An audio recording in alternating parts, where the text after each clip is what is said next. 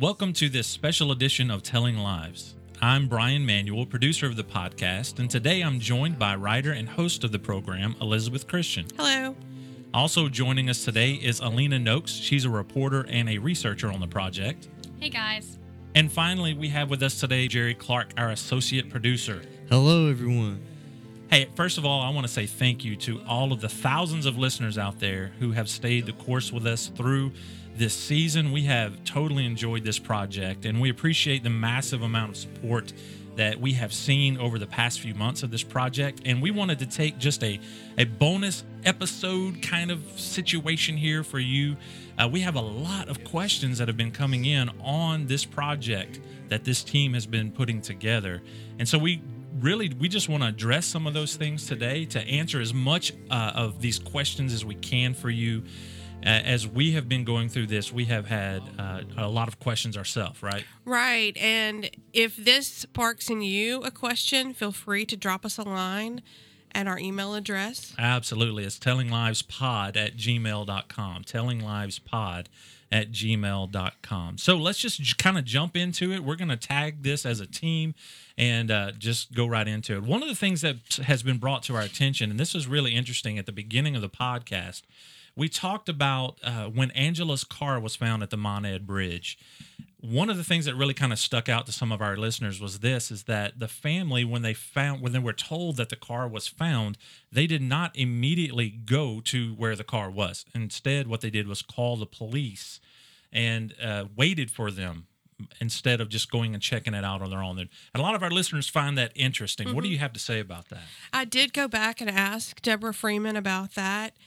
And, it's something that I hadn't thought of. And she said that is true, that they didn't. Back in 93, we didn't have cell phones and stuff. So many people would think you'd go out there before you would call the police. But she said that isn't what they did. And she didn't really have a reason for that. Putting 25 years later, of course, my thought process is because her brother Randy had found the car early that morning and then hadn't done anything, but then when he left and went back across the bridge and there was a game warden there at that time, the car had been sitting there for hours. And my thought is Randy shared that with her. Of course, hey, I saw it this morning. It was still there when I came back by. And so that's when they called. Also, if you remember, Angela had told her mother the last time she saw her that she would be back on Friday because she had to go to work the next morning. That's right. And she had never made contact since. Yeah. Alina, what are your thoughts on this? Well, I think because it was an abandoned bridge, it didn't really seem odd for them to call the cops when they got there instead of searching the vehicle. And after doing a bunch of research and finding the newspaper articles and lining up the time that way, it really wouldn't have seemed suspicious at all to call the cops in that way. Yeah. Jerry? Yeah, I think that back then, since people didn't have cell phones at that point, it definitely makes sense to call the cops first because when I thought about it, at first I thought it was strange that they called the cops first because in my head I would have called Angela and or her friends and tried to see where they are, but you can't do that. Yeah. So I guess in those times it is extremely odd to. And now we've all been out there. Right. It's a spooky place and it was closed down from what I understand. So. Definitely, it is suspicious. I would have called the cops back then. It's really interesting. In this situation, we kind of project today's technology and thoughts on a 25-year-old case. And so what may make sense today, it didn't make sense back then, but it does make sense. Right, because you would be in constant contact Absolutely. At that point. It wouldn't even take that long before you're, okay, where is she? Where is she? Mm-hmm. Yeah. So it looks like the car was quite a hot topic here on the podcast, especially with our listeners. One listener had a question about, and they remembered that during the podcast we mentioned that Angela's door was opened when they found it. Any thoughts on that? Both, yes, the driver and passenger side door. The passenger wasn't wide open, but grass was in the door. So like if the door hadn't been closed all the way and you're in a place that the grass hadn't been cut in a long time, honestly, there were two people. There was somebody in the driver's side and somebody in the passenger side. and Angela maybe have been the passenger. Oh, wow. And we don't know that, but No, we don't know that. this is, just one of those things. Why were the doors open? It's Right. possible. There's that no could be an other answer. reason that I can see from all the research that has been done. There were 2 people in that car. Yeah. So another listener asked this: was there ever a map that was released to the public after they found her car? I believe in a previous case or a case afterwards, a map was released of the area after a crime had occurred there. Was there ever a map in Angela's case? Right. I don't remember one, and I have looked through all of the newspaper articles from that time period in several different newspapers. I never saw one, and part of that's probably because, again, this is 93, not 95 after the double murder that happened out there. And she wasn't found. And very little evidence was found. They only found her shoes. Now, a picture of that was put out there, and a picture of the car and the bridge were put out there. But as far as I remember, I do not remember a map. So no map that we know of. No. A map of the area, again, was out in 95 after the double homicide that happened out in that area, but I just don't remember one. All right, so let's switch gears here. We're still staying with the car, but a bullet was found. Yes. And we heard in one of the episodes that through your research, I'm not sure who told you. Was it Angela's mother? Yeah, and other people. And other people that a bullet, an unspent bullet, was found in her car. Right. We've done a little research on that, and what did we find? I've been racking my brain trying to figure out that piece. And, obviously it's an unspent bullet, and no body's been found, and no gun has been found, and, there's no trace marks on an unspent bullet. But it finally occurred to me to do research related to some of the comments people have given me about gang activity, that some of the people around Angela may have been involved in gang activity. And one of the things that I found in a couple of different scholarly articles, and one put out by, I think, a Texas group that studies gang activity, is that gangs will sometimes leave an unspent bullet at a location to tell people, we can come after you too. Now, I have nothing to back that up other than my own research that anybody can do. And we're not saying specifically, hey, this was gang related. But it's very interesting theory, and it was reputable sources say that this is something known in the gang world. It could be that, or it very well just as equally could not be that. We don't know, but that is it's definitely an interesting theory. Very an interesting theory, and probably need to do a little more research on that and see, and who knows. One other thing that was brought to our attention was that recently in the news, some reports were given about a former sheriff's deputy named William Harold Brown Jr., and some really interesting information that could or could not be linked to this case. And why don't we just kind of go over that just a little bit? He was arrested for computer luring. Yes. Tell us about this. That was recently. That was a year and a half, 2 years ago now. What's most interesting isn't that happened, but that it wasn't the first time that he had gotten in trouble. He'd actually gotten in trouble in 2006 for... 2006, he got in trouble for, it was luring charges then as well. Okay, an very alleged luring similar. charge, yeah. And he was employed by 2 different law enforcement agencies. He has since been let go, obviously. Mm-hmm. He is related to one of the former Petal police chiefs, which is why I think the person emailed and said, hey, have y'all looked at this guy? Mm-hmm. Because there's a post, and she sent it to me. I had seen it before, but didn't put 2 and 2 together with who Bill Brown was. There's a post that someone alleges that this man was a young deputy sheriff in Perry County in 1993 and was actually the first person on the scene of Angela's car. Well, that blew me away. I still don't know if there's anything to it. I have not, at this point, been able to check 1993 records for Perry County, but I have looked more into Bill Brown's background, and he has worked for other agencies for very short periods of time, too. Now, whether or not that means he was let go because of inappropriate activity that was just never reported, I don't know the answer to that question. But having been involved in 2 different sexual type offenses in 2006 and then again in 2017, and being related to other people in law enforcement, it does make you wonder.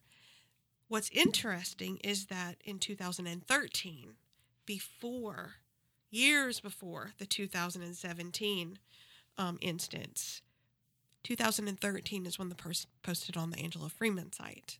Now, the source that posted it is absolutely not a reputable source. I'm not going to put any credence in what he says. Right. I have checked out the person who posted it, and I'm not going to discuss that here, but it's not a reliable source. Right. But that doesn't mean it's true or not true. We should be able to find records of whether or not he was a young deputy sheriff and was the one that happened up on the car. This person just said, I'd heard it. Yeah. And then it was covered up really quickly. I have not seen that in any reports. I have seen that a game warden was on location at the time that Randy Freeman, her uncle, came back to see the car. And he says that too. Right. That he believes it was a game warden. Right. So we're kind of clarifying here. This was just brought to our attention. Yes. We've looked into it, and even though these charges are out there, it's all public record. Yes. We're not saying this had any connection It's so at all. but if he were a deputy sheriff of Perry County in 93, it would be definitely something worth looking into, in my opinion. Right. But again, I don't know. Absolutely. All right, now we're going to move into some points of clarity. We've made a lot of points through this whole podcast, through this season. And by the way, we're not done. We've got 3 more episodes coming your way, so hang on for those. But we had some listeners contact us just to clarify some things that they found interesting as we were reporting the podcast. The first one was this.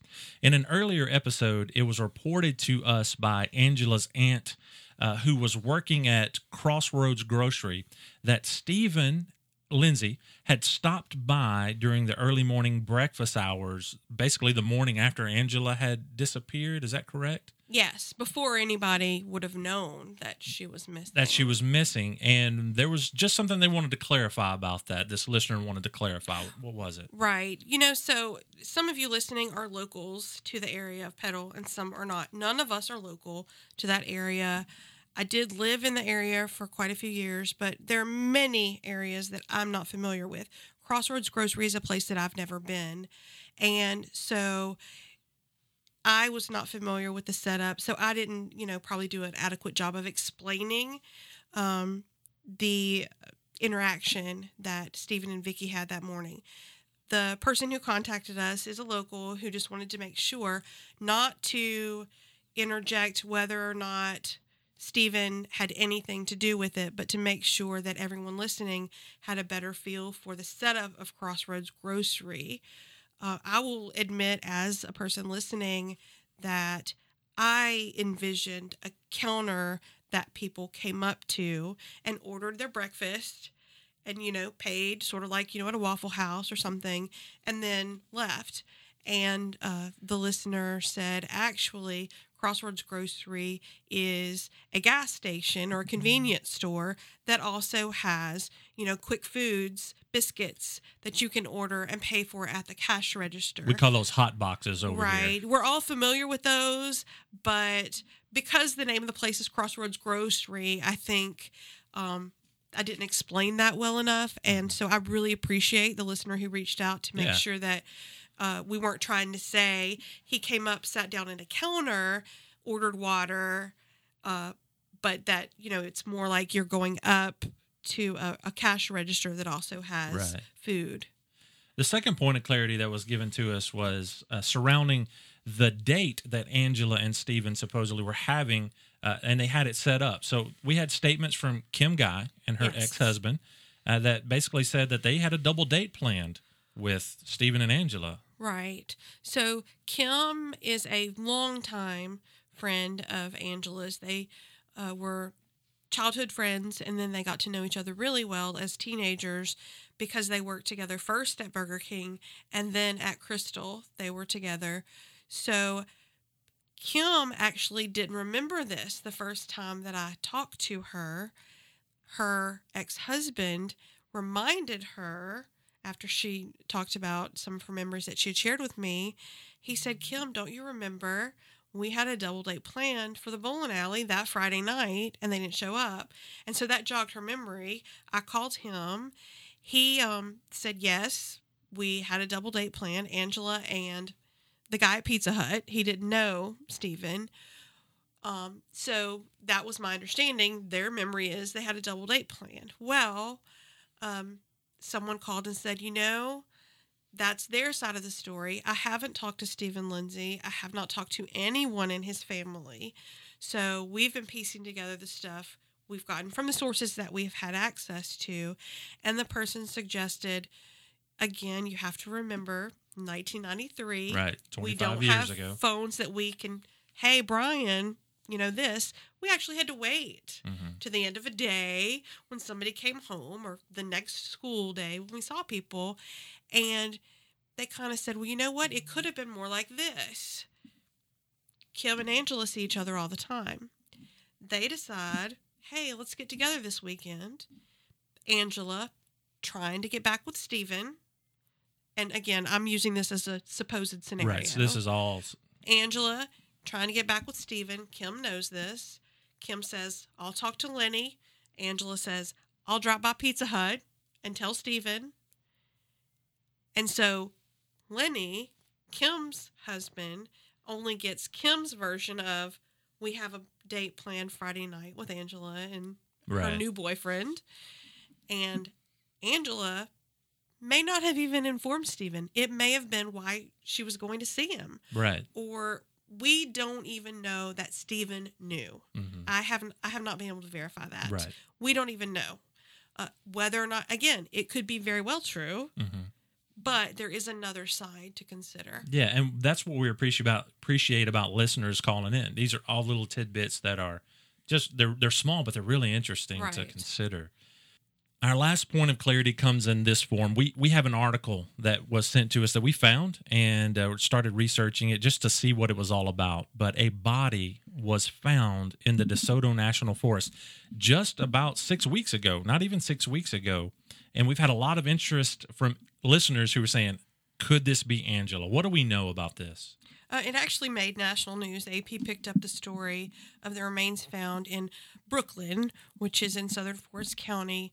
Part of the National Forest is located there. It's a large, very wooded area. Camp Shelby sits on the edges. The likelihood that it's Angela's body is very slim. Obviously, at this point, we don't even know if it was a man or a woman. Right. The remains were sent to Harrison County, I believe. Yeah, Gulfport coroner came and got them. There are 2 forensic labs in Mississippi. I believe Gulfport is who is doing it. I actually reached out to a couple of people in law enforcement who know much more about it than I do because I didn't know. I haven't, like the people who reached out to us, I haven't heard a word.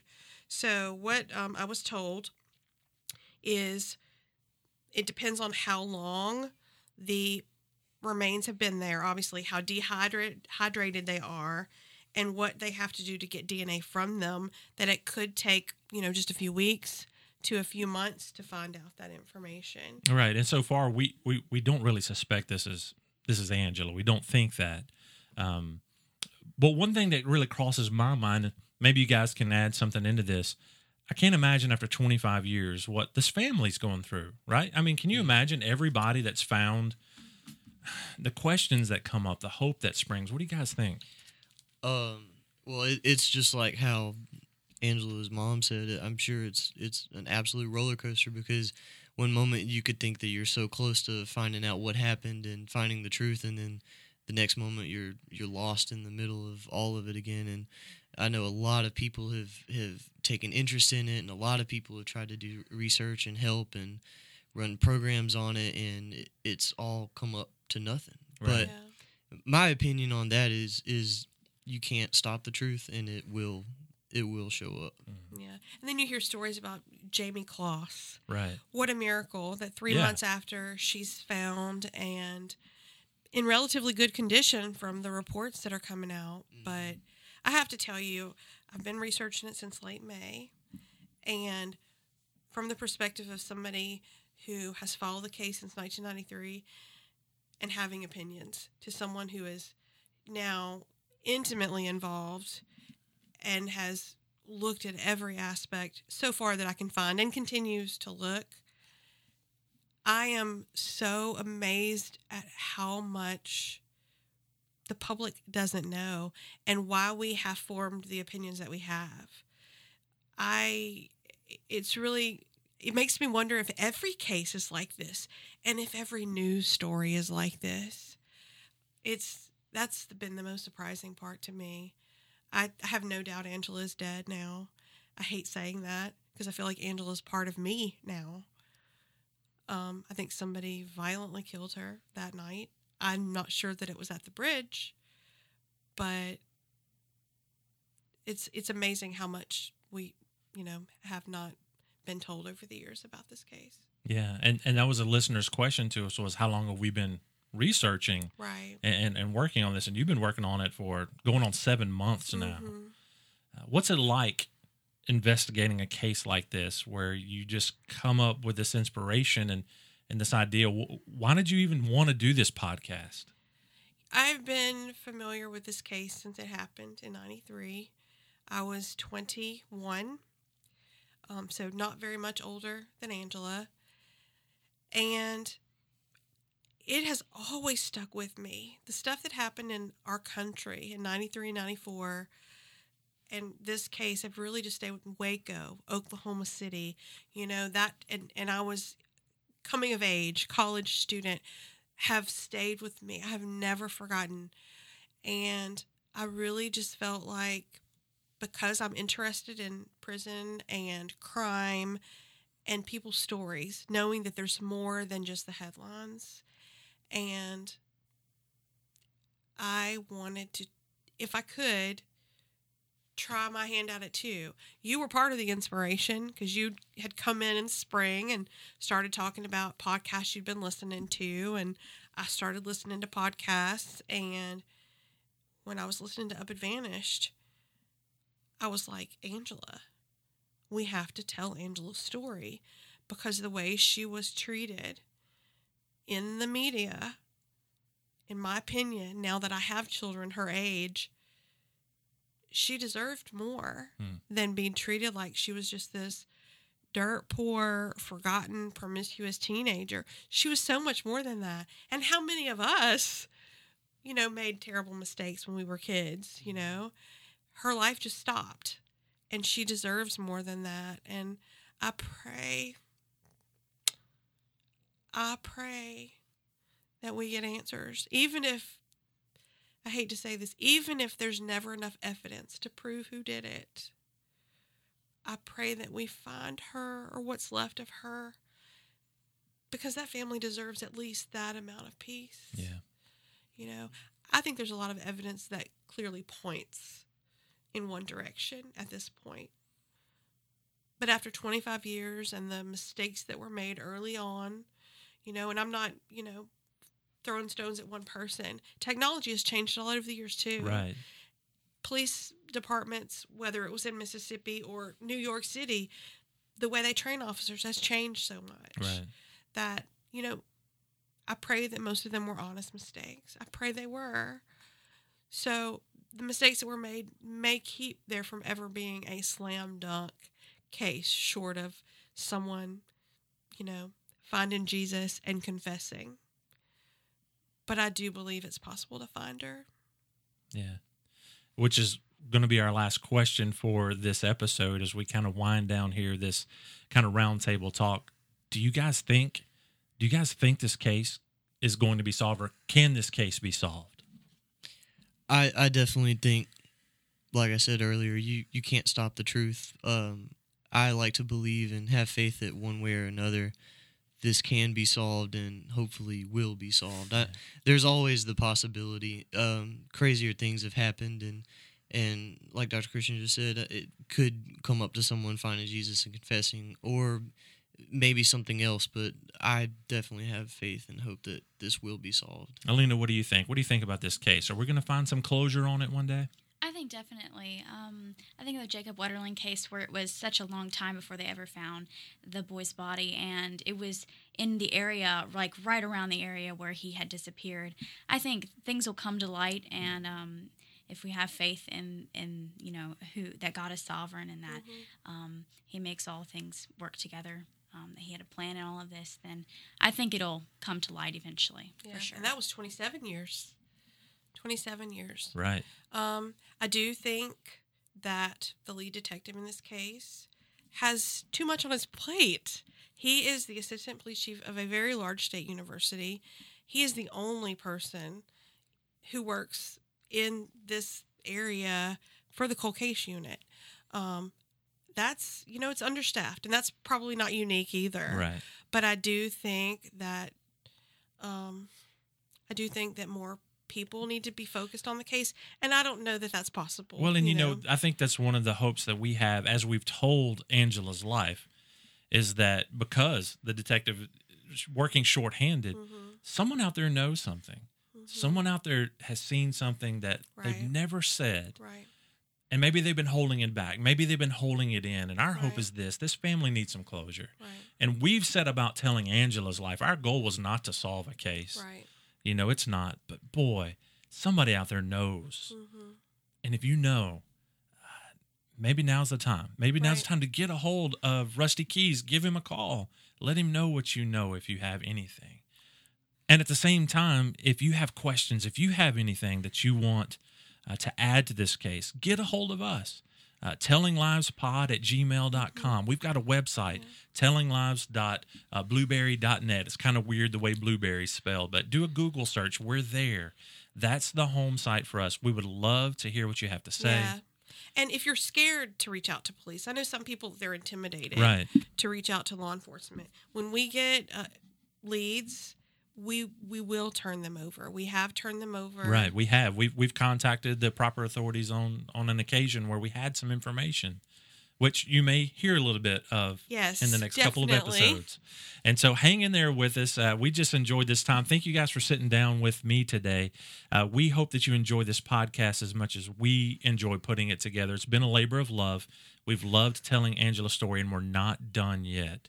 Her story will continue for at least another couple episodes, maybe even 3. We'll see. I think it's going to be 3. Yeah, so hang in there with us, and we will see you on the next episode. Bye-bye.